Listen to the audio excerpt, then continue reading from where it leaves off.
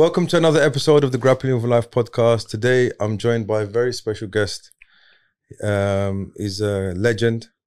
I've heard his name like whispered in hallways and corridors. MashaAllah, his brother Usama Louison.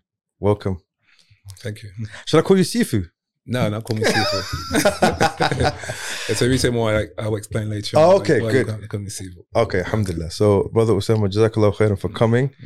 I know you're about to travel in a week. I know we had a very small window to get you in, so I'm very happy that you're here today. Yeah, you're welcome. Barakallahu fiqh. I guess we can just start from the beginning.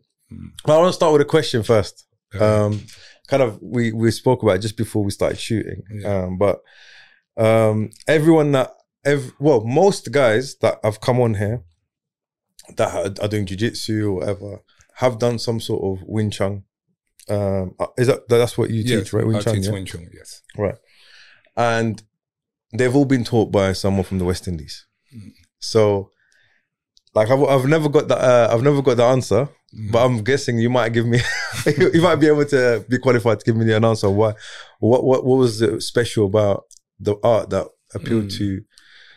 Okay, special art to me. I was taught by Chinese, right? So when I was very young, I liked to watch a lot of martial art movies. One of them programs called David Carradine, Kung Fu. Yes. So I got interested by watching that. I liked the philosophy, I liked the martial arts. And then one day I saw a friend of mine doing martial arts. No idea what style he was practicing, but I seen him mucking around playing, and this was a black guy. Okay. And in the youth club, and he was controlling someone quite easy. Yeah, so I said to myself, whoa, I like to do that too, control someone with ease. At that time, you're young, I'm about 15, 16. So was it like the 80s, late 80s? Yeah, late 80s, yeah. Right, okay. Yeah. About 16, going to youth clubs. And when we were all young, we would get in trouble, we like to fight. And I like to fight a lot for enjoyment, Yeah. So it's quite interesting for me. So when I started to fight a lot, play fights, I got in a bit of the trouble, not bad trouble, but just like, hitting people for play, for fun. Yeah. And I liked it, in fact. Overzealous. Yeah. And then I started watching, like I said, David Carradine, and I looked at the philosophy of things like that and how they practice spirituality and things like that. Yeah.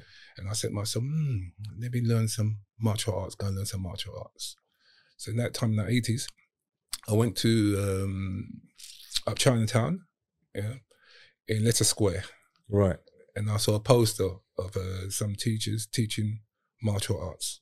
Oh, before that, I saw a poster in Southeast London, Orpington. Orpington? Yes. Yeah. And at that time, I was going to college, doing designing in college. But I saw a poster, and the guy was teaching martial arts. I remember the style, Tonglong. It means like praying mantis. Right. And but I only did that for 6 months. So were you brought up in South London? I was born in South East London. Whereabouts in South East? I was brought up in Deptford. Oh, Deptford. Yeah. I was born in Greenwich. Okay. Then we moved to Deptford, and later on we moved to Lewisham. Okay. Right. Yeah. So and South East London is quite rough at that time. Yeah, definitely. And at that time, like now you get on to the black people. Most of the time, we all love martial art movies, black films, martial art films. Yeah. And going to late night. Do you remember late night at all? What's that? Late night is like you go and watch a movie from 12 o'clock till 3 o'clock. We call it late night movies. Interesting. When they show pure martial arts films. So that missed me, man. Yeah. I was. At that time, so what kind of films you're looking at? Was it more like do you remember the blaxploitation films, like with? No. This is pure kung fu. Pure kung fu films. So like Drunken Master. That's it. Police Story. Well, that was quite later. That's quite later. Yeah. This is like a film called like Prodigal Son. Oh yes. Franchi and Mantis. Yeah. Magnificent Butcher. This is an old school way of fighting. Yes. Yes. And Iron Monkey. People will start to remember all these movies when I name them. Back in the 80s. So you'd go at 12 o'clock at midnight, and literally you'd watch how many films? There's 2 films. The first show would be about 11:15. Yeah. And that will finish about 1, just after 1. And the next one will be just up half past 1. It finishes about 3 o'clock. So that's Friday night? That was Friday night or okay. sometimes Saturdays. Saturday night. Yes. That's sick, man. Yes. Yeah. And that time, a lot of black people would go to late night. And now you find now why a lot of black people love country so much, because they watched it. And also they want to also study it, you know. So at that time in the 80s, a lot of black people started doing martial arts. Yeah. And learn from different teachers. A lot of them, at that time in the 80s, a lot of Chinese teachers was around. So therefore we went to learn from many Chinese teachers. Interesting. You know. That is, because I spoke to, who's it, Jude, who's also, he's from Grenada as well. So he was talking about like, because there was, like, if you went earlier, like the 60s, the Chinese weren't really teaching foreigners. Not at all. At all. It was actually frowned upon. Yes. And then Bruce Lee came on the scene. And that's when, and he actually was one of the first guys to teach non-Chinese people, right? One of the few. One of the few. Yeah. And there was another guy who Mr. Miyagi was based on. I forgot his name, but he was more karate. Yeah, he's more Japanese. Japanese, right? Yeah, that's correct. Yes. But again, it was like that movement. Now it kind of gripped the martial arts. Kind of gripped the world, right? Yes, exactly. 60s, 70s, especially 70s, right? Yes. And then the 80s, you had the rise of Jackie Chan and the second wave, innit? The Hong Kong films that would come over here. That's right. And in the 80s, I met Jackie Chan. Oh, you did, yeah? I met Jackie Chan on the film set, Project A. Wow. Because when I 86, I went to Hong Kong to live for just under 1 year to practice martial arts. What was that like, man? That was an experience. And at that time, this is like 30, 35 years ago. Yeah. And at that time, there's not many black peoples in Hong Kong. Yeah. So, for experience, when I went to Hong Kong, you have to overcome people staring at you, okay? And look at you really weird and things like that. But I love martial arts so much at a young age.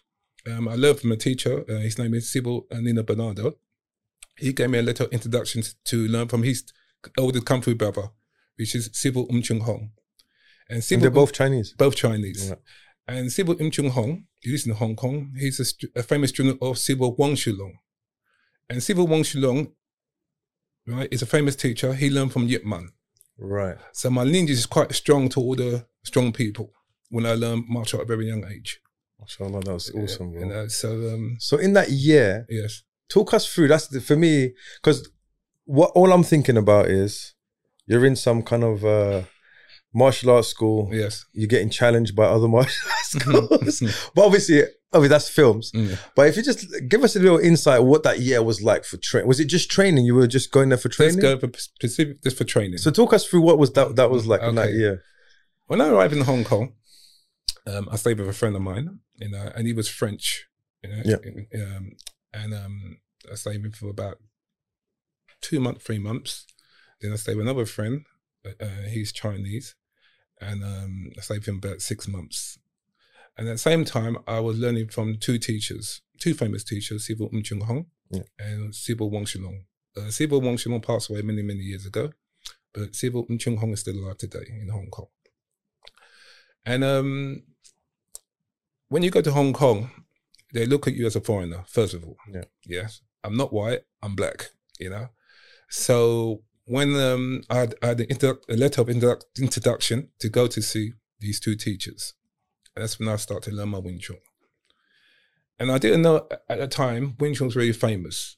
I didn't know nothing about Bruce Lee. I knew nothing about Bruce Lee really as such at that young age. All I wanted to do was learn martial arts. So how old were you? And that time I was 22 when I went to Hong Kong, And then I came back from Hong Kong when I was 23, and I went back and forwards to Hong Kong to improve my levels in my martial arts. And then also at the same time, I learned some Chinese, because obviously living in Hong Kong, I have to eat, I have to get around, and you have to learn, decide to learn some Chinese to get around. Cantonese or Mandarin? Cantonese. Because Hong Kong, right? Yeah, Cantonese. Hong Kong at that time. Yeah. Mostly people speaking Cantonese at that time. And but my teacher, Sybil Chung Hong, he spoke some English. Not bad English, spoke some English. So it was good. But most of the guys, some spoke English, some of the guys didn't speak English. But, So I had a good time studying. So what was the training like? So talk us through like a typical day. What was it different every day? Or? It wasn't really different every day. It was mostly technical. You go inside the school, you do your forms. The teacher will assess you. You start to practice with your upper classmates and practice techniques and things like that. And how long would you train for? We were training for about 2 hours, and I was trained. In fact, about 5 times a week.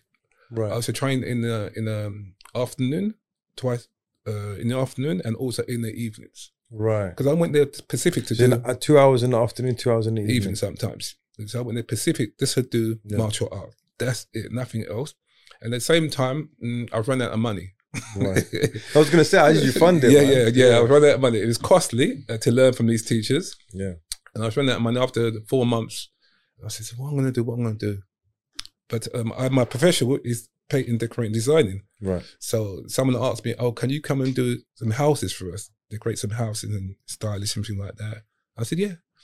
And I start to work. Then after other clients ask me to come do jobs for them. Right. And I start to work for myself. Now I had some money now. I can stay in Hong Kong a bit longer. And that's how I stayed in Hong Kong for that. Just under a year. Wow. Yeah. MashaAllah. So before you went to Hong Kong, how long were you training Kung Fu, Wing Chun? Before I went to Hong Kong, I was trained with my teacher for at least about 4 years. Okay. Before I went to Hong Kong. So he had to actually write a letter of recommendation. Yeah. At that time, you really can't go to see any teacher unless you get a letter of recommendation to go and see a teacher, or they won't receive you. Right. And remember, the Chinese don't really teach foreigners. Yeah. Yeah. So what was going on at that time that it started to change? What happened? How comes they made an exception for yourself, or was it depending on who's teaching? Well, because I had a Wong Shilong, when he's been to London before and I've seen him before, and because I had a letter of introduction, it was much easier for me. Right. So I just went to Hong Kong, stayed there, train, and when I first got there, they test you to see your abilities, and they give you a hard time. Yeah, I mean, like fighting you and everything like that. Yeah. They found I wasn't a threat, so they didn't give me a hard time. Right. Yeah. So what was a threat? What does that mean? Okay, the threat means that they will test you, they will fight you to see your ability. So if you're really good, they won't teach you. Is that what not? If you're big in that, they might not teach you. Right. If they find they will test you, they will get someone who has practiced for a very long time to test you, so they don't lose face. Right. When they're practicing, they're into really face. So obviously, you wouldn't even go. Like, even if you could, just out of respect, you wouldn't go too much. Is that what? No, I wouldn't go too much because you go in someone's house. House, yeah. So you have to be respectful. But a most important thing, I wasn't going to get beaten up, neither. Yes. But I didn't go there for that intention to fight anybody. I went there to improve my martial arts, and that's it really. And they like me. The teacher liked me. We get on. We go to eat. Taught me about history. Martial art history, Chinese, and then that's when my training started to progress. So before we move on, I just wanted to because this intrigues me, man. What was, when you went to Hong Kong, what was the biggest culture shock you found when you got there? The culture shock, it's not as such a culture shock, it was just like the change. It's like, from London, you live in London. Yeah. Okay. And certain areas, it's like white areas, pure Caucasian. So you're National Front at that time. Yeah. So you got used to people shout at you and things like that, call you names, things like that. Yeah. It was the same thing in Hong Kong, just in Chinese.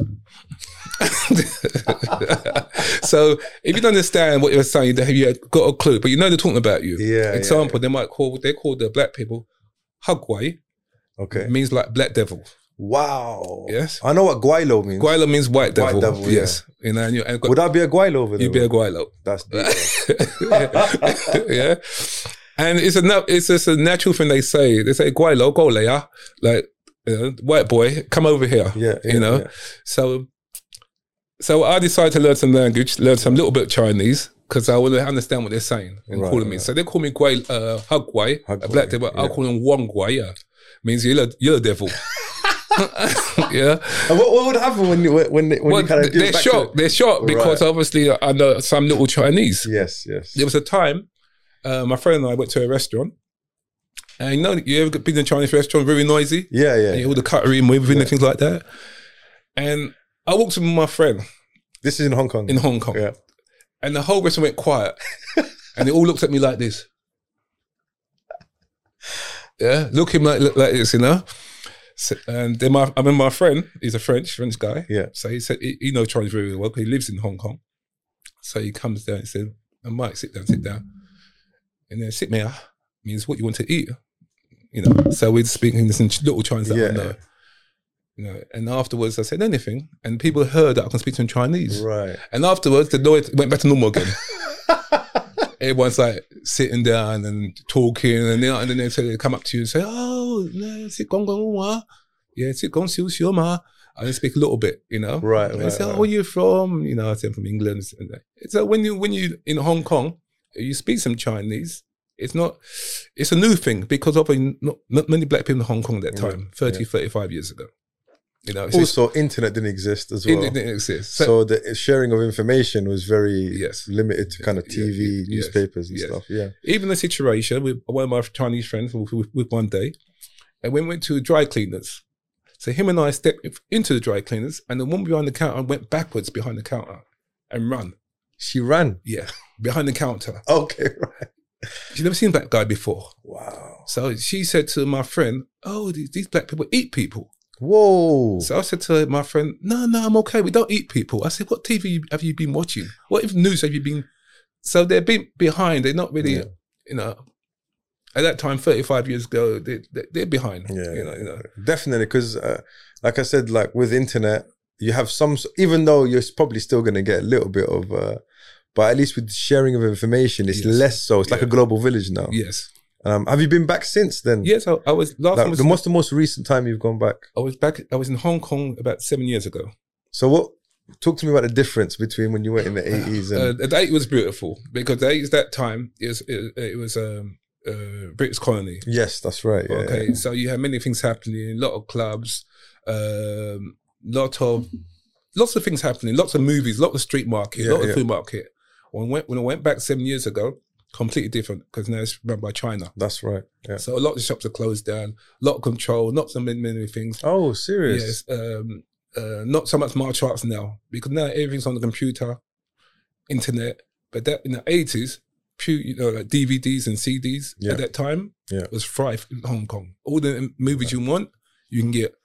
You know, so in the 80s, I had to buy all my movies in Hong Kong, come back, you know, and give to my friends, things like that. And then, like I said, I met Jackie Chan. So did you meet him 7 years ago, or was it in the 80s? I met in the 80s. So when Jackie Chan was Jackie Chan, Jackie Chan, Even, my friend was interviewing him. He was interviewing him? My friend was interviewing him in Hong Kong. Right. So my friend said, come along. And we was on the beach. So Jackie Chan was telling him about trying to get into American market, and he done Big Brawl, and he wasn't happy with it, and he wanted to bring his own team to sort of do his stunts. And so he wasn't really happy with the American market at that time. But he's trying, you know. It's before Rush Hour, isn't it? That's before Rush Hour. Long before Rush Hour. Long before. Was that his first kind of proper English speaking role in Big Brawl? Was it Big Brawl, right? Big Brawl, yes. Okay, I don't think I've seen that one, man. Big Brawl. That's his first one. Big Brawl. Yeah. I'm gonna watch that one. Let's see if I can find it. Yeah. Okay. And then at the same time, when I was in Hong Kong, some of my friends said, "No, do some movies. Go and do some extra work on the film set." Yeah. So I said, "Okay, you get some extra money, things like that." So I was in a movie called The Good, the Bad, and the Beautiful, something like that. I was playing the villain. Right. Yeah. So they killed me off. How soon did they kill you off? I did a couple of scenes, beat someone up, things like that, and then they shot me. You know. And this is available, yeah. It's an old film. It's really hard to find. I'm going to try and find it. Really hard to find. Okay. And I'm in. Let me write this down. I think it's called the Good, the Bad, and the Beautiful, or The Good, the Ugly, and the Beautiful, something like that. Okay. It's a film by Frankie Chan. Frankie Chan. Yeah. Is that his brother? No, Frankie Chan is a famous a producer, martial director. If you know, people know this film called Prodigal Son. Yeah, Prodigal Son. Yeah. Okay, see the guy with the rings fighting? Yes, that's Frankie Chan. Oh, okay. The Good, the Bad. I'm gonna just double check. Yeah. Okay. Yeah, that is Frankie Chan, and that it's really fun. And the time on the film, Frankie Chan asked me, like, doing a film on his set, and there was another French guy, black guy, on the set too. But there was a sort of like abusing him, Right. Yeah. Me, Was he a martial artist? the French guy was a martial artist, he wasn't. but I was. Right. So when they asked me certain things like kicking and punching, I did just a little bit. And one day, they're doing their martial arts, things like that, on the set. And there's Prodigal Son and Warriors 2, two famous Wing Chun films. Yeah. Yeah. But Frankie Chan is in Prodigal Son. Right. So he started to show me some of the movements. Don't know that I know Wing Chun. Right. So we clashed for about a minute, 30 seconds, and I locked him. And I said to him, this is not the movie, this is a real thing. And he laughed. Since that day, he was funny. He said, "Oh, you're funny. I'm gonna get you another movie as a comedian." So it's quite funny because obviously, I wasn't gonna let no one abuse me or take liberty with me, regardless. So I said, "No, I'm not an ordinary person. I'm from Southeast." And I'm not going to take no rubbish from you. Did you tell him where South East London's from? Did you show me a picture, man? Or bring him down, didn't it? Or bring him down. Bring him down to Lewisham, man. Yeah. So I had a good time in Hong Kong. When I was there. So can you just talk us a bit? Those guys that don't understand. I did Wing Chun for about 1 week. Yes. When I was about 11. No. About 7, 8. I was at a cousin's house. Mm. They lived in Barnet somewhere, and he does Wing Chun. So he said, "Come." And I did it for 1 week, and I just thought I was the baddest guy. Okay. After that, you go back home, just like you just show all your friends. Yeah. And I kind of got like, and then my dad got me into. Do you remember Blockbusters? Blockbusters, yes. Every Friday night he'd go and get like a kung fu film. Yeah, exactly. Yeah. And he was really an inspiration to kind of get me started on my martial arts journey. Mm. So like, if you just explain to everyone like what is the structure of Wing Chun, and is there gradings? Like, obviously, like everyone's got this kind of thing of karate belts and all that stuff. So if you just give us okay, I learned the old way, the old way, Chinese way. That means they grade you by your ability. They literally will spar with you, teaching some techniques and say, "Show me that, you can do this and you can do that." Yeah, so you be tested. Right. The Western way is like it's a marketable way to give you a certificate, give you a belt. That's more like Japanese. Right. Okay, but in Japanese, the black belt is a beginner's belt. Right. Yeah. Yeah. But in the West, the black belt is quite high, and second dan and third dan, etc. Yeah. So that's in Wing Chun or in karate. Okay. But in Wing Chun, they have belts now. They introduced belts. Like sashes, right? Sashes. Yeah, this is from a Western point of view. The old way, there's no belts. Right. Okay. When you have belts in martial art film, that's for clothing, for decoration. Right. But if you have it on the right hand side or left hand side, it means something. Oh. And you have it in the middle, it means something. You're top master. Right. Yeah. So some the old school people who do martial arts and know the Chinese history, they will know that, oh, this guy's got his belt in the center. That means he's an old master, very famous. Yeah. Right. Did you and is there weapons training in Wing Chun? There's weapon trains in Wing Chun. There's a pole form, and there's a bat jam do, eight chopping knives form. A what? Sorry. Bat jam do means 8 chopping knife. 8 chopping knife. Chopping knife. Yes. So what is that? A butterfly knife. Have you seen a butterfly knife? Is quite a big knife. Yeah. Is it bend like that? No, this goes like that, and it's got a little bend at the end. Like yeah. That's it. That's a butterfly knife. So, right. And it's got a handle. Is it a long handle? And it's got a short handle. Short handle. Right. It's a Wing Chun weapon. Right. And you got a long pole. Yeah. You practice, and you got a wooden dummy. Everyone knows a wooden dummy in Wing Chun. Yeah. Now, the structure of Wing Chun, the way I teach, I teach like by levels, by your ability, what you can do. Okay, I don't say that after 6 months you're this grade. Right. After 1 year that grade. No, I teach you by your ability. So I say you learn a technique, and it might take you 2 weeks, but the other person it takes him 2 days. Right. So you go by your ability, not by 1 month, 2 months, and 3 months, because it might progress your learning. Because why stop you to learn something where you know you can learn it faster? Yeah. So we go by your ability. That's where I teach. But sometimes people have grades. Grades is to give you some incentive that you won something, or a trophy or a certificate, like in competition. My Wing Chun's not competition at all. Right. Yeah. So when you go in competition mode, you go in the cup, you win, get certificate. You might feel good in yourself. Even do a grade, and you have a grade, but doesn't mean you can do it. Right. Okay? Yeah. So I'll do the old way. I will test you. So I'll taught you something, show it to me you can do it. So, say for example, a guy comes in the first day. Yes. Yeah. Does everyone fall into have you got like a circular curriculum where you're studying specific forms and moves and you kind of do them?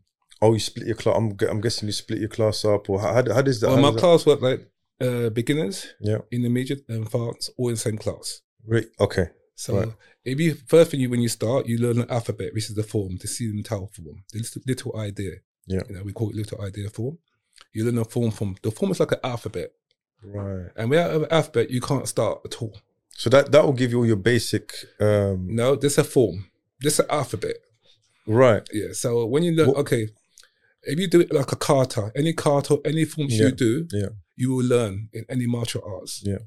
Doesn't mean you can use it.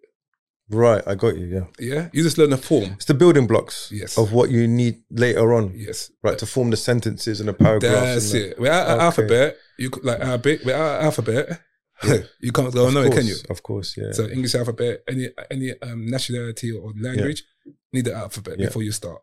That's before grammar, before anything. Yes. Oh, I understand. Yeah. So you'd learn that. Yes. And again, you're saying people learning at different speeds, different. Yes. Someone might learn it in a week, someone might learn it in a day, whatever it is. Then obviously, I'm guessing you kind of take them. So once you've learned the alphabet, what's it called? The simple. Selim Tau. Selim Tau form. Yes. Okay. So once you've learned that, yes. What happens next? Now the form is breakdown in pieces. We tell you how to use individual letter, like an arm or a leg or the elbow, bit by bit. Right. So that's the sentence. That's the sentence. The words. Then the words there. Yeah. You understand now. You see the words now. Yeah. And then from there, you mix the words to make like a paragraph or to make a book. Write a book. Interesting. So, and then the idea is you have physical training and you have mentally training. Right. Now, I do mostly technical training, which is also a lot mentally. Right. So I don't do training like you got to be fit. You know, I do pure techniques. Right. That's it. Yeah. But if you're fit at the same time, it's okay. But you're not fit, doesn't really matter because you're doing pure technique. So you might be stronger than me in power, but I'm more technical than you. Right. Yes. And also, when you learn martial arts, the way I teach, you might be like a really technical, but you come from an office person, never fought before in life. Yes. Shy, never punts, never had the punch to come towards you. So now I've got to teach you courage and teach you confidence at the same time and teach you understanding. See, martial art, you just don't learn martial just like that. Yeah. You go to school, there's a structure of learning something. Yeah. So most of the time, people see the end product, but never see the beginning. Yeah, it's like example, you cook a nice meal. The meal is lovely, but the preparation before that, go into the shops, buy the food, and and prepare the food. Yeah. Yes. And after preparation is finished, you got to clean up afterwards. You don't see that. All you see is the middle bit. That's right. The food, but the presentation. You didn't see before that, and you never see the end. You just saw the middle bit. So when you see a demonstration, it's a demonstration. Doesn't mean it's real. It's a demonstration. I'm demonstrating what I can do, but doesn't mean it works. So what I'll do, I'll test you to see, can you do it by yourself? Right. Yeah. You see the difference now? Yeah, I got you. But all schools are different when they teach martial arts. So another question I was going to ask you was, what's your take on MMA and other arts in it? Because obviously you've been dedicating your life to Wing Chun. Yes. And if anything, to be honest with you, without that, you wouldn't have MMA. Does that make sense? It's kind of like, it's literally like the grandfather or the great grandfather of what they're. But if you look at the essence of it, fighting. Okay. Because a lot of the pioneers of MMA and all this, their roots are in traditional martial arts, whether it's, Wing Chun. Yeah. You look at, what's his name? DeSanto? Chuck Norris's, the Filipino guy. He trained with Bruce Lee. I forgot his name. DeSanto? Something DeSanto. Danny Santo. I know Danny Santo. Yeah. I met him in Los Angeles. Oh, you did, yeah? Yeah, in the 80s also. See, Right. all the people I know very well. Yeah. Interesting one. Yeah. So with him, obviously, like a lot of guys look to him, look to Bruce Lee. Yes. And obviously there's an evolution that's happened. But I just want to get your perspective. What do you think? Yeah. It's your opinion. Yeah, and, yeah, you yes. know, like. Well, my opinion. Yeah. MMA is a young sport. Yeah. Okay, it's not old. Of course, yeah. Okay. Do you want some more? No, I'm okay. Okay, yeah. And like I said, to me, MMA is a sport. Right. Wing Chun is an art form. Okay? And MMA's got rules. Yeah. When I fight in a situation for real, there is no rules. And if you fight someone for real on the street or anywhere, Yeah. in the office, in the bus stop, in the bar, anywhere, there's no rules. Yeah. That person can bite you, take your eyes out, go for your groin, pick a chair up, throw water in your face with a glass. There's no rules. Yeah. How are you going to overcome that? You understand that? So what would you say the difference between a sport and an art is in your eyes? Like, Okay, art yeah. is more like covering everything. That's what you call art. Okay, an artist and a painter is not the same. Right. A barber and a stylish is not the same. Yeah. But to get to a stylish, you've got to be a barber. Right. You understand that? Yeah. You can't be a stylist just like that. You must have been a barber first before you get to a stylist. Yeah. So you see levels. So you say that's why you call it art. Yes. Okay. Yeah. That's why you got the art at the end of it, because it's an art form. It covers everything. A sport is made up for you to entertain yourself, enjoy yourself. So it can be a family thing, kids things, and things like that. Okay. So we call it a sport for entertainment. So again, you might not know this, but I don't know. So you know, with Bruce Lee, he had Jeet Kune Do. Yes. So I don't know what. Like, I'm not, because Bruce Lee died before I was even born. Yeah. Yes, so I only got the. Yeah, so I was the born back in, end. Yeah. I was born in '83. So by the time I was 10 years old, he was he became a legend. Yes. If you know what I mean. Yes. But you were around when he was, I guess. When he was our part, you would have been young, right? I was young. Yeah, very young. Yeah. And I didn't get the martial art that but time your instructors, okay, my instructor, they would have been his peers, right? Almost, or even. In fact, Wong Shilong, Yeah. Bruce Lee, yeah, Wong Shilong, who I learned from, Yeah. is Bruce's teacher. Right. Okay, so it'd be interesting. So what would they say about him? Like, did you ever have a speak about? Everyone spoke about Bruce in Hong Kong. Yeah. Okay, now Bruce learned martial arts, some Wing Chun from Wong Shilong for about maybe 2 years. Oh, Bruce Lee did. Yes. Right. Yes, but he also for Yip Man. Yip Man is the main teacher. Right. Wong Shilong is a student of Yip Man. Right. So it's like me. I'm the teacher. I've got my student. Yeah. And you come to learn. The teacher's not teacher. The student will teach you. Right. Okay. Yeah. Yes. Yeah. And he watch over you, things like that. But at the same time, you will still say you learn from Yip Man because that's his school. I understand. Yeah. But you didn't learn. You might not learn directly from Yip Man. You might learn. He might show you some techniques. Yeah. But most of the time, it's his students teaching you. Right. So if I teach you directly, I teach directly. If I tell my students to teach you, he's teaching you directly. Right. I got you. But the information has come from me. I understand. You see? Yeah. So Bruce Lee learned Wing Chun for a short time. Yeah. Then he went to America, and he started to he tried to perform to other people, and they couldn't trouble him. What little that he had. Yeah. You know. So you meet people who don't know much, and you go over there, you got a lot. Yeah. Yeah. I understand. Yeah. And after that, you're not a civilian, innit? Yeah, anymore. Yeah, you know what I mean no more. So after that, Bruce Lee looked at philosophy, looked at other styles, and put his stuff together. Yeah. Okay, so there's many stories about Bruce Lee. They said that they didn't want to teach him no more because he started teaching in the West. Yeah. You can many stories. That's you know. So we made out. But I'm like, what happened during this? So of course he created his own kind of art. Jeet Kune Do. Yeah. And I'm sure that would have rubbed people up the wrong way, you know, like, and because I know he got shunned. Yes, Okay. after a while, Yes, yes. from once Yip Man died, because he was kind of protecting him a little bit. Well, it's martial arts really in Hong Kong at that time, Yeah. or in China, is politics, conservative. All these martial art is a conservative style. So only rich people used to learn martial arts. Yes. Yeah. Later on, Yip Man, also conservative, really rich. No way. He's a conservative person, conservative. So it's a conservative style. It's like you go to elite school, yeah, and you can't It's get like in polo or the rich people sport, like lacrosse and all those stuff. Okay. So this style was quite famous, but not everybody can learn it. Okay. Then later on, Yip Man moved from China to Hong Kong, and obviously he lost all his wealth. Then he started to teach martial arts. Yip Man also. Yes. Right. Because he was communist in China at that time. So he left China, went to Hong Kong. Right. So when you watch the Yip Man films, that's not authentic. They're right. This is entertainment. You have to know the history of China at that time.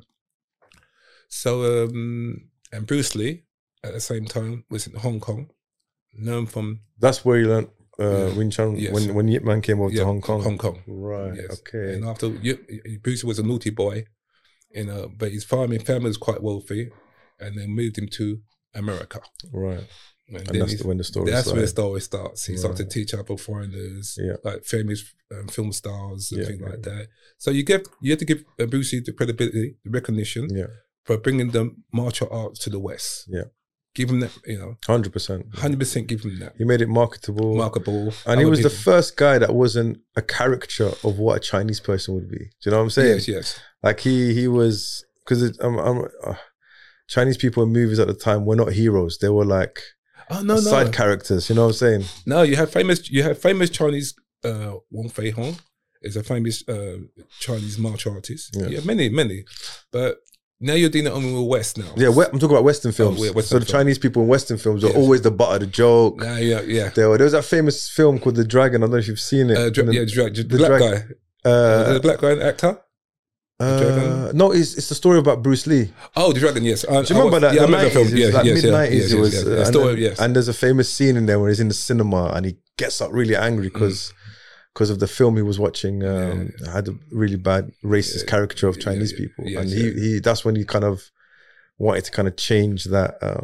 Because obviously the narrative, So Bruce Lee, I'll give Bruce Lee recognition, because he changed a lot of things. Yeah. And it also made people see martial arts, open their eyes and things like that.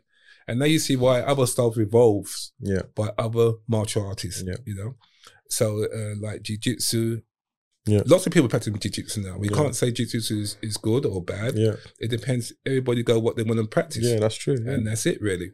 So you got the traditional martial arts, like obviously you got Wing Chun, you got karate, which kind of the Japanese style. You have judo, I would call it traditional, which is more modern judo, and there's different styles in it. But what else? You've got Shaolin. I remember I saw. Okay, Shaolin, Jet Li. Yeah, Jet Li style. Yeah. So what's that like today? The martial arts today? Yeah. So like, obviously I don't know if you know, but me and a friend of mine, even Imran here, we've got a gym that we run in Leighton. So we do jiu-jitsu and wrestling. Yeah. Yes. Right. And wrestling, I would call it an ancient art. Yes. Even though it's like really old, like thousands of years old. Yeah. Yes. But obviously it's evolved over time. Yeah, you got Greco-Roman wrestling. You got jiu-jitsu kind of came from judo. Yes. The Newaza style. Yes. And we know the story that got to that point. But then you have Kung Fu, which had its heyday. Like if you think even up to like late 90s, man, like I would say early 2000s, where Kung Fu was actually spoken about quite a bit. Yes. But not as much now. No. And how's that been affected your world, and how is it? It doesn't really affect my world as such, because the media controls everything. Yeah. Okay. Long time ago, there was no TV, so people learn things by the hearsay, and meant they're going to learn something. Oh, they would say that guy over there does martial arts. Yeah. Or that guy over there does martial arts. Now it's on the internet everywhere. All them kind of martial arts. So who controls the media? controls everything. That's right. Okay, I don't care what style it is. If I want to put if I control the media, And I got enough money to pump into in, it. and I want to pump in only that style, Yeah, that's gonna be famous. yeah. Don't care how you look at it. Don't care if it's bad or good. That will be famous. I'll tell you one thing that's really suffered though. Mm. Films. Don't you think? Yeah, film. Like right now, like they don't make films like. I know I sound like we sound like a bunch of old heads or whatever. Yeah, but I really true. Martial arts now in films is nothing like what it was like. No, not at all. 70s, 80s, and I would say even 90s. Yeah. You know, like it's lost that kind of. Well, because, name me one film now that you can watch that's a proper martial arts film. Yes. You got John Wick, which is it's all guns and some. But it's a lot of story. A lot of story. Too much story. Too much. But really, like like Kickboxer. You got Legend of Fung Sayuk with Jet Li. Yeah, you've got all those really good. You know, which are demonstrating martial arts. You know, we've kind of lost all that now. It's become this. It's not that it's been lost. It's just been. You must understand. You go by the marketing. You go by what you see on TV. You go with what you see on your phone, and you start to. If I'm going to catch you, I can catch you. Yeah. So at the time, last maybe 7 years, 8 years, jiu-jitsu a lot. Yeah. On the TV, jiu-jitsu, MMA, jiu-jitsu. Yeah. So if I give that all the time, and you don't see nothing else, what are you going to learn? Yeah, 100%, man. Yeah, 100%. Yeah, and that's what happens. So if you've got little schools, Wing Chun school now and then, but it's not been promoted. Yeah. You won't see them. Yeah, you only hear them by word of mouth. You know, I have seen some. Was it John Jones that uses like even Tony Ferguson as well? There's some MMA fighters who train, who are like for example, do you know they call it oblique kick? Have you?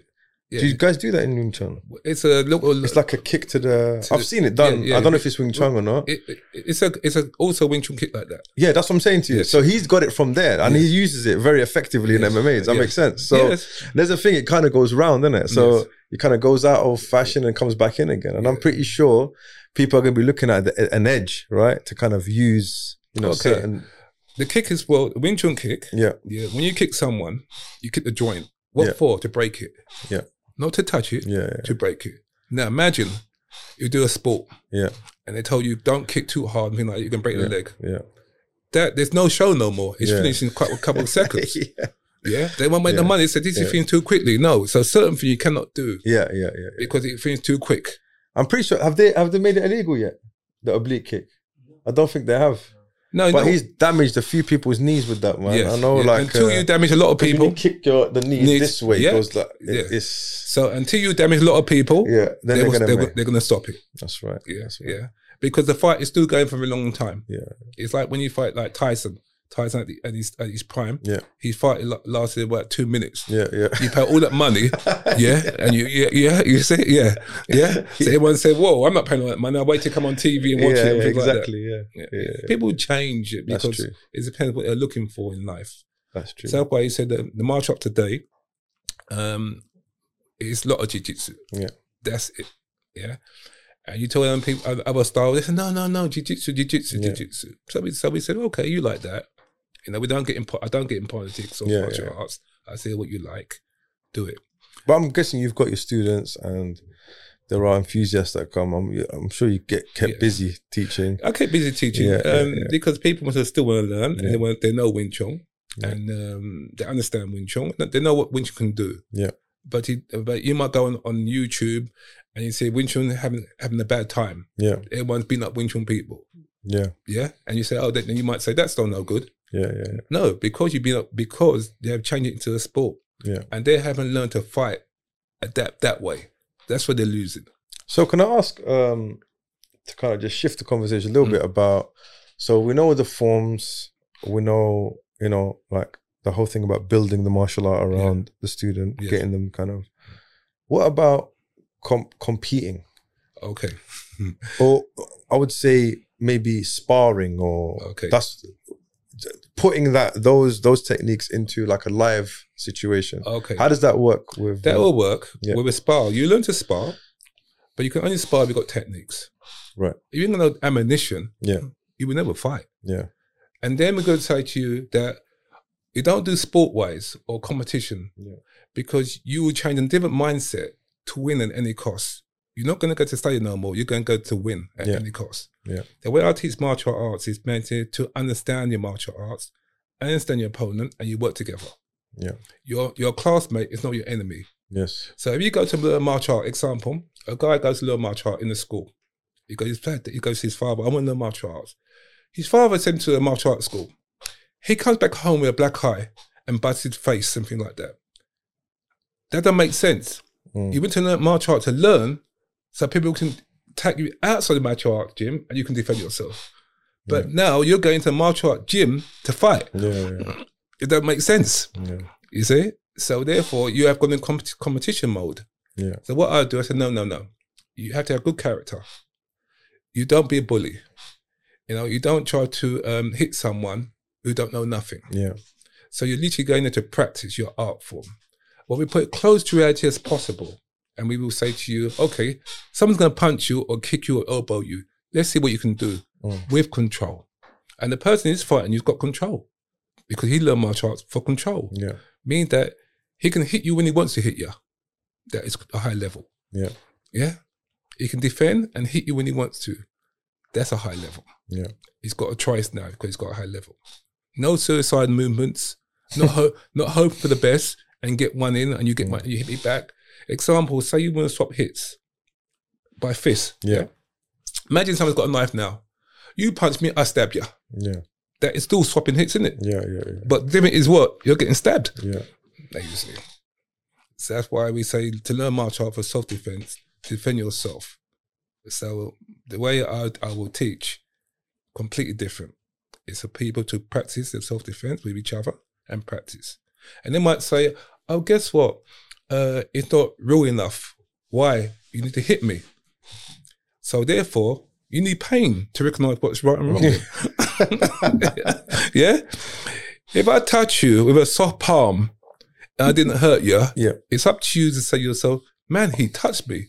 But if you need pain, what we do, we hit you harder. You need pain to recognize you've been hit, yeah? Yeah. Okay. There you see the difference now.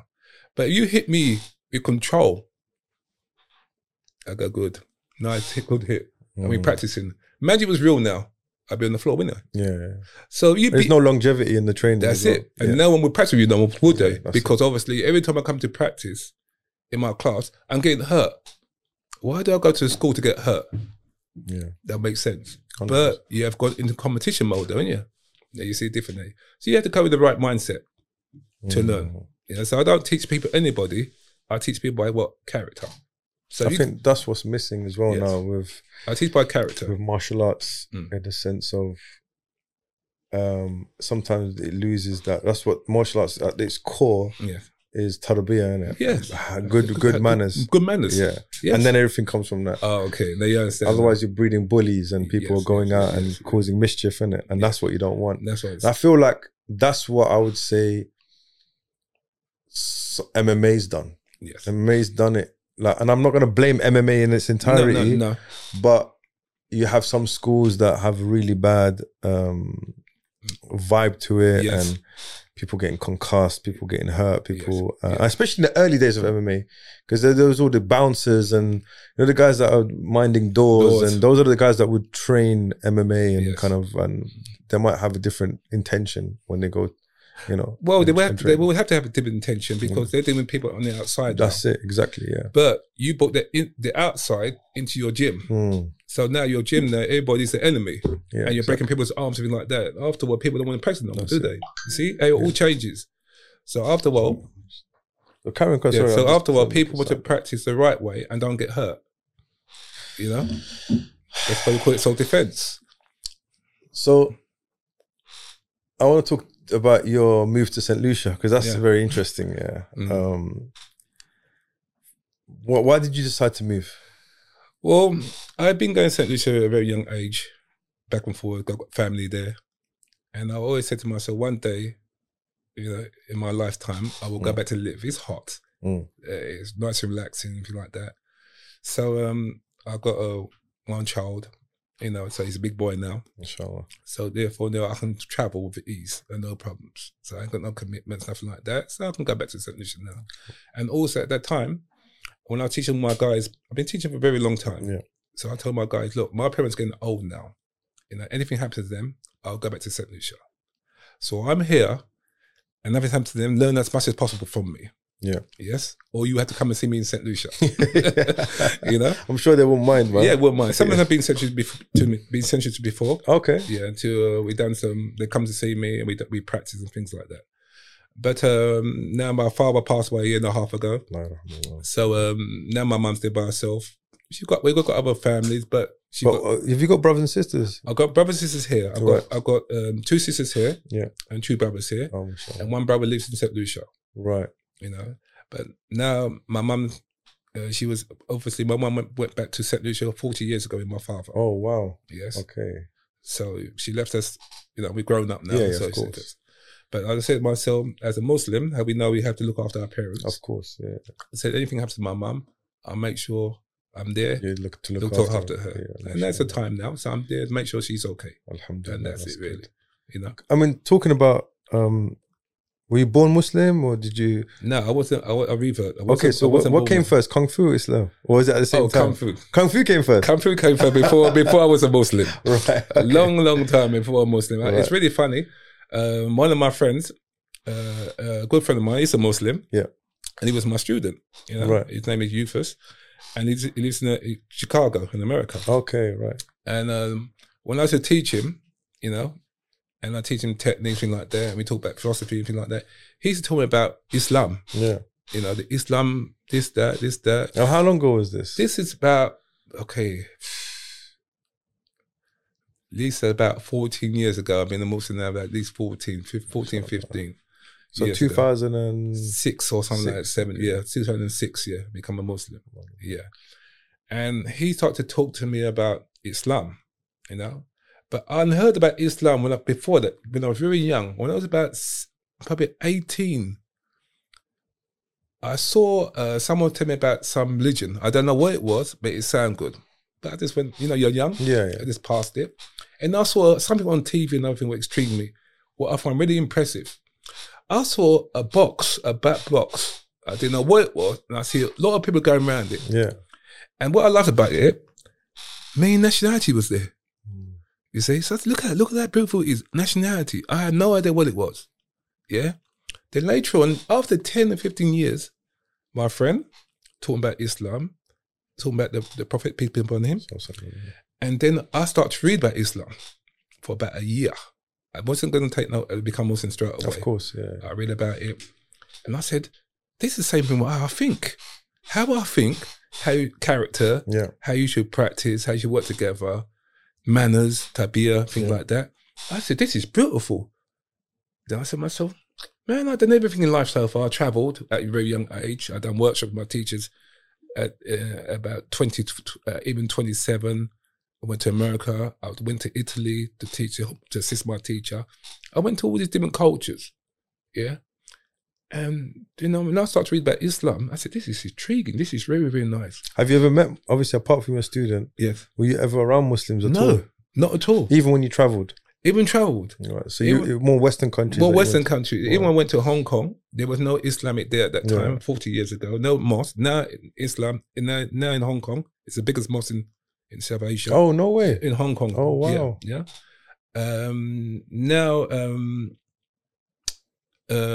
Even now, I went to other places before. There was no Muslims there.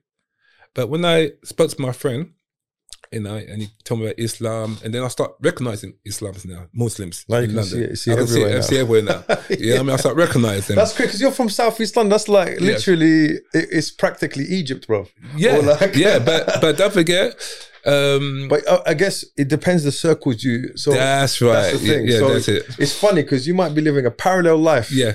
There's a whole different other, group of people that you've never crossed paths with. That is crazy, man. So afterwards, when I started to read about Islam, and he introduced me to a lot of brothers, and he also introduced me Imam Shakil. Oh, mashallah. And, a legend, man. Yeah, he's a legend. Everyone knows Imam Shakil. Yeah. Beautiful brother, So he introduced me to him, and then. So were you married at the time, if you don't mind me asking? No, I wasn't married at that time. Okay. I wasn't married at the time. I was a Muslim now, and then I became a Muslim. And start to do research, things like that. And then obviously my lifestyle was different. Yeah. So when then I took my Shahada. After a year of reading about, I read 40 hadiths, I read the Quran, I read all these things. And because I come from a martial art background, when we learn to implement it. Yeah? Yeah. So when I read the book and all about the Prophet, peace upon him, invitation to implement something was very important. So you learn something and you have to implement it. Yeah. So that was really important for me. So then you say it's a way of life. Same thing. So that's what I enjoyed about it. I loved it completely. And I said to myself, I'm become a Muslim. And then when I become a Muslim, certain things I've got to stop doing. You'd be tested. And then I had... Where was your family? How did your family react to it? My family was okay. Because my family are Christians. Yeah. And they're not strong Christians. Like in the Caribbean, all the families are Christians. Yes. But their kids also, not really Christian, but they call themselves Christian because when we was young, we go to church or Sunday school. What denomination normally? Roman Catholic. Okay, Yeah, so St. Lucian's are Roman Catholic. Roman Catholic, yeah. Strong Roman Catholic. That's strange, man, for Caribbean because Jamaica's more kind of Protestant, right? Yeah. And the other Caribbean islands, but St. Lucian, I didn't realize you were Roman Catholic. Roman Catholic. Oh, interesting. Yeah, they got some others. Yeah. Strongly But Roman that's Catholic. mostly Roman Catholic. Right. Yeah. Don't forget British colony. So Okay. So at that time, we used to go to Sunday school, not even Sunday school, Sunday Mass. Mass. Yeah. And you would play as a kids with other kids, things like that. Just put us somewhere, really. And that's it. Yeah. And then we come home and later on. And the religion stops, basically. Yeah, religion stopped outside the church. Yeah, outside the church. There's nothing really. We didn't know. We knew there was a God, and that's it. And but when I started to read about Islam, completely different, And then I started to say, become a Muslim. Quite happy. And then when I took my Shahada, really nice, like a relief. How did it feel? It feels okay. Such a relief. You can only experience it when you're not a Muslim and become a Muslim, and he will know the feeling. Right. It's like when I went to Hajj. Mashallah. After becoming a Muslim, after 4 years, I went to Hajj. Now, when I went to Hajj, that's a different experience again. You can't explain it unless you've been Hajj. Yes, of course. So that was a good experience. And that time, got married. Because before I had a girlfriend, I had let her go because obviously Islam don't let her girlfriend. Of course, yeah. So I stopped drinking. I had a lot of music records. Got rid of all of them. Yeah. I had a beard, didn't I? I got a beard, So a beard was not a problem to me at all. Yeah. And then they said to me, "Oh, you got to pray and things like that." Fajr was no problem to me at all. All the prayer was no problem. Why? I'm conditioned to learn to study and things like that. No problem. And also, I also worked with my father at a very young age, about 16, and he used to get really early in the morning, 6 o'clock, to go to work. Start work at 8 o'clock.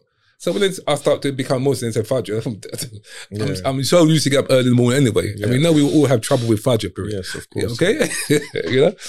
So afterwards, got married and that was good. Married for about 10 years. Then I got divorced, but it's good, not a bad divorce because everything I did, and I have no regrets. Right, alhamdulillah. You learn from it. And also when you get married, if you get married, when you get divorced in a nice way. Yeah. So even my divorce was beautiful. We good friends and left in a good way. That's it. So yes, and that's what it is now. So I'm a single, thing like that, and I had to take things with one step at a time. Alhamdulillah. And that's you it. seem very relaxed and a chilled out guy, mashallah. Yes. I don't get no negative interfere with me. Alhamdulillah. So when I get something negative, I deal with it really quickly. Yeah. So and that's my lifestyle from when I'm very young. And you learn martial arts, you learn to counter and learn to overcome something. So my mind is trained that way already. So we spoke a lot about martial arts. Has that been the main way you've made money and fed yourself this whole, or did you do things outside of martial arts? Okay, before like a career wise. Yeah, I had a career wise. I used to work for a company, and I worked in the hotels. All the rooms. Yeah. I used to decorate all the hotels. Okay. Hilton's, all the well-known hotels in the West End. I used to work for 10 years for a company. Right. And that time, then I came, when I was a Muslim now, I came Muslim later on. And I had a good boss. My boss would let me pray. My pastor let me do everything like that. Then my boss left to go to Australia, so he sold the company to someone else. When he sold the company to someone else, it changed completely. Yeah. And then the people who own the company now, they should say to me, "Oh, Mr. Lewison, you going to do the room, something like that. You might meet some of the kids, something like that. You got a beard." So he said, "Oh, you might have to show your beard." So I said to him, "What do I need to show my beard for?" I said, "The guests coming in the hotel also got beards." Yeah. So are you going to tell them to shave their beards before too? Yeah. So they come in the hotel and stay in the hotel. So they shut up, So I said, no. This is I had to keep my beard. And then they said to me, "Oh, it's always popping up to pray. We have to pray, Yeah. So I said, "Yeah, I'll pray." Then my prayer is about 5 minutes, 4 minutes. These guys have coffee breaks. And cigarette breaks, yeah, exactly. Every 20 minutes. Yeah. And they're smoking and everything like that. So what's the complaint? What's the problem? So you realise that they couldn't catch me on that now. Next thing, they try and get rid of me. They send me to, before I was working in the West End, so I get to work on time. Then they start to work out of London. Right. So then I had to go extra earlier to go work out of London. So they did it on purpose? Yes, on purpose. Wow. Yeah, So I said to myself, man, these people. I said, no, don't worry. So afterwards, going back and forwards was too strenuous for me because coming back, and at the same time, when I was working at the company, I was teaching. Yeah. At the same time, I was doing filming, extras on TV. Right. Yeah. And afterwards, stopped doing filming, still working. And afterwards, I stopped. And I said, I'm going to just give my notice. And from there, alhamdulillah, all praise to Allah, it made it easy for me. I've been teaching all the way through. Alhamdulillah. No problems at all. That's when you leave something for the sake of Allah, Allah replaces it with something better. even better. Yeah. Yes. So alhamdulillah, it was really so. I have no problems at all. Alhamdulillah. Even my son asked me a question the other day. He said, "Dad, have you had it hard?" I went, "No, in fact, from school to college. I went to college very young. I went to evening classes. Then I went to college. Yeah, just to get the house really. And we have our parents be like, "Just get the house." I went to evening classes specific to get the house. Oh, you'd be doing dishes, you'd be doing that. Your mum would say that. So I did to please your parents, basically. To get the house. All right. Yeah, I had brothers and sisters, and every time we come home from school, my mum was always saying something, or they do this, do that. So I said to myself, man, God, my mum is just on your back. So I said to myself, go evening classes. So I went evening classes. And after evening classes, I went to, went for interview with a company about 17. They said, you can start straight away. Then I had apprenticeship. Yeah. And then from there, worked for there, 15 years with them. And then at the same time, I also doing martial arts. So alhamdulillah, and then now I'm still teaching. I also do team building, teach people how to work together. Yeah. In corporate companies in West End. Yeah. But the last 2 years, everything shut down because of COVID. Yeah. And that's it really. So that's when you decided to move to St. Lucia? Well, I moved to St. Lucia because my father did pass away. That was it really. Oh, right. And then my mum by herself now, so I went there Pacific too. But I already set up everything ready. I bought a house, the house already, convert the house downstairs into an apartment. Okay, mashallah. So I got rid of my house over here, and then put money in St. Lucia. Alhamdulillah. Yeah, So talk, and we'll finish on this, inshallah. Yeah. So talk me through like the island life, man. What's that like? How do you spend your days? The island life's a bit slow. Only thing I miss about when I got to St. Lucia is my brothers. Right. Yeah, my brothers, and we go out, we talk. Yeah. And they got Islamic there, but it's small. Right. St. Lucia's only about 180,000 people. It's small. Wow. Island. Yeah. And the Muslims, not really a big community of Muslims. What about where you live? Is there any? No, there's almost. I live in the central part of Castries, which is the central part of St. Lucia. And their brothers and sisters there, but mostly probably about 100, 120 Muslims there. Whoa, is that it? That's it. That we get Roman halal food and alhamdulillah. Alhamdulillah, they got halal. They got halal. They do, food now. yeah? Yeah, the brother will slaughter the meat. Yeah. Work for a company, slaughter meat, and he goes to some of the shops. Right. So the last 5 years, it has changed. You can get halal meat and things like that. Alhamdulillah. Before that, they couldn't get no halal meat. We just eat fish. Yeah. Yeah, There's nothing wrong with that either. Yeah, man. we just eat fish. You know? But I know the Caribbeans a lot. I know, like, Don't make it in Trinidad. they eat halal, man. Yeah, but if you go to Trinidad's got more Muslims Yes. than St. Lucia. Right. You know, so, you know, and also Barbados. Yeah. So right now, Islam is getting better, is growing in St. Lucia. I do a dawah table there once a week to spread Islam to the best of my ability. Alhamdulillah. Trying to encourage brothers to do the same thing. And that's it, really. And what's their attitude towards Muslims? The attitude in the Caribbean is okay. They're not really. If someone says something, they get it from the media, and that's it, really. Right. But I'm talking about the people that lives there. Yeah. Yeah. So the civilians. What They're okay. You might get one or two. Might say something. Yeah. It's all called Bin Laden or things like that. You know, they might. One time, a guy asked me, you know, Muslims are terrorists. I said, where are the Muslim terrorists? I said, you've got more terrorists in your country right now. I said, tell me something. Who's doing the crimes in St. Lucia now? The Muslims or the young St. Lucians? Yeah. They went, oh yeah, you're right. The Muslims don't do nothing in St. Lucia. They keep a nice, respectful life. So, but people get things from the media. So you got to correct them. It's not their fault. You have to correct them. So as Muslims. But also the biggest terrorists that brought the Africans to the Caribbean as well. Yeah, Europeans. Yes. Yes. The ones that are. Yes. But we get kind of like caught up in this kind of semantics, man. Yeah, like, yes. But the bottom line afterwards. But education is important. Education is important. And also, as Muslim, we try to educate people. Of course. Give them dawah. Yeah. We try to bring them to Islam to the best of our abilities. Yeah. And that's it. We can live with them. And certain things we won't do. Most of my families, when I go see my families, sometimes they want to hug me. I say, you know, I can't really hug you. They said, and I explained to them, said, oh. So I said to them, I said to my friend, okay, you're Christian. We want every man to hug your wife. He said, no. There you go. No. But he can't say nothing because you open the door. Yeah, that's it. Yeah. So you say, yeah. Do you like your wife to dress provocative? Yeah. You say, no, I want my dress to dress decent, modesty. But you met her that way, innit? Yeah, so you can't change her, can you? This is it. So as a Muslim woman, we address modesty. So that's what you get. So now you see, it's quite simple what you want out of life, and that's it, really. You know. Alhamdulillah. So let's end on that, inshallah, man. Yeah. Like, I really benefit from this conversation, and I'm hoping to get. Oh yeah, you said to me. Before we end, you said, don't you call me Sifu. Okay. And you said you were going to explain to me why. Okay. So that, Well, most of my students call me Daigo, means big brother. Right. When you put classes as civil, you're coaching yourself like you really got to look after that person like a father. You're a father figure. Yeah. So I'm not a father figure.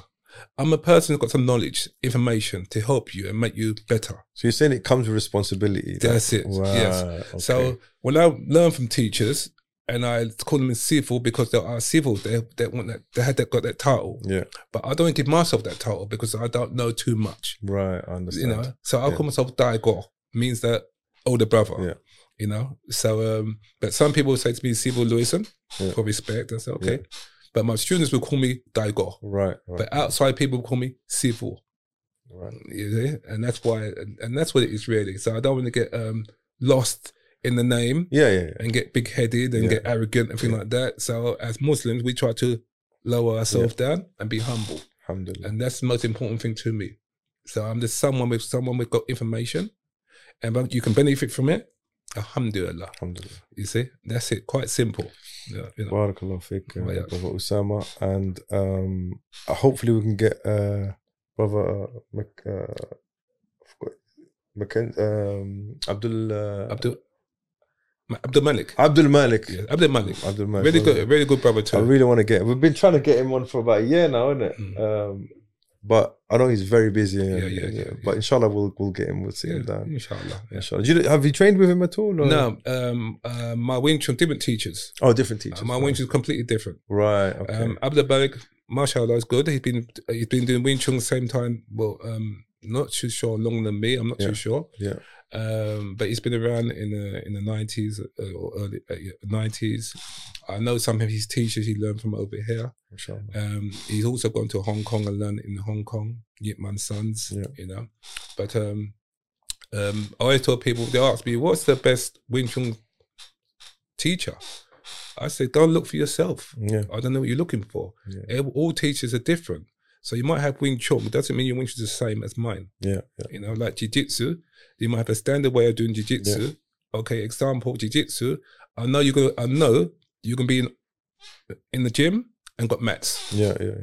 Have you ever seen Jiu-Jitsu practice Jiu-Jitsu on concrete? No. Have you ever seen Jiu-Jitsu practice Jiu-Jitsu on wooden floor?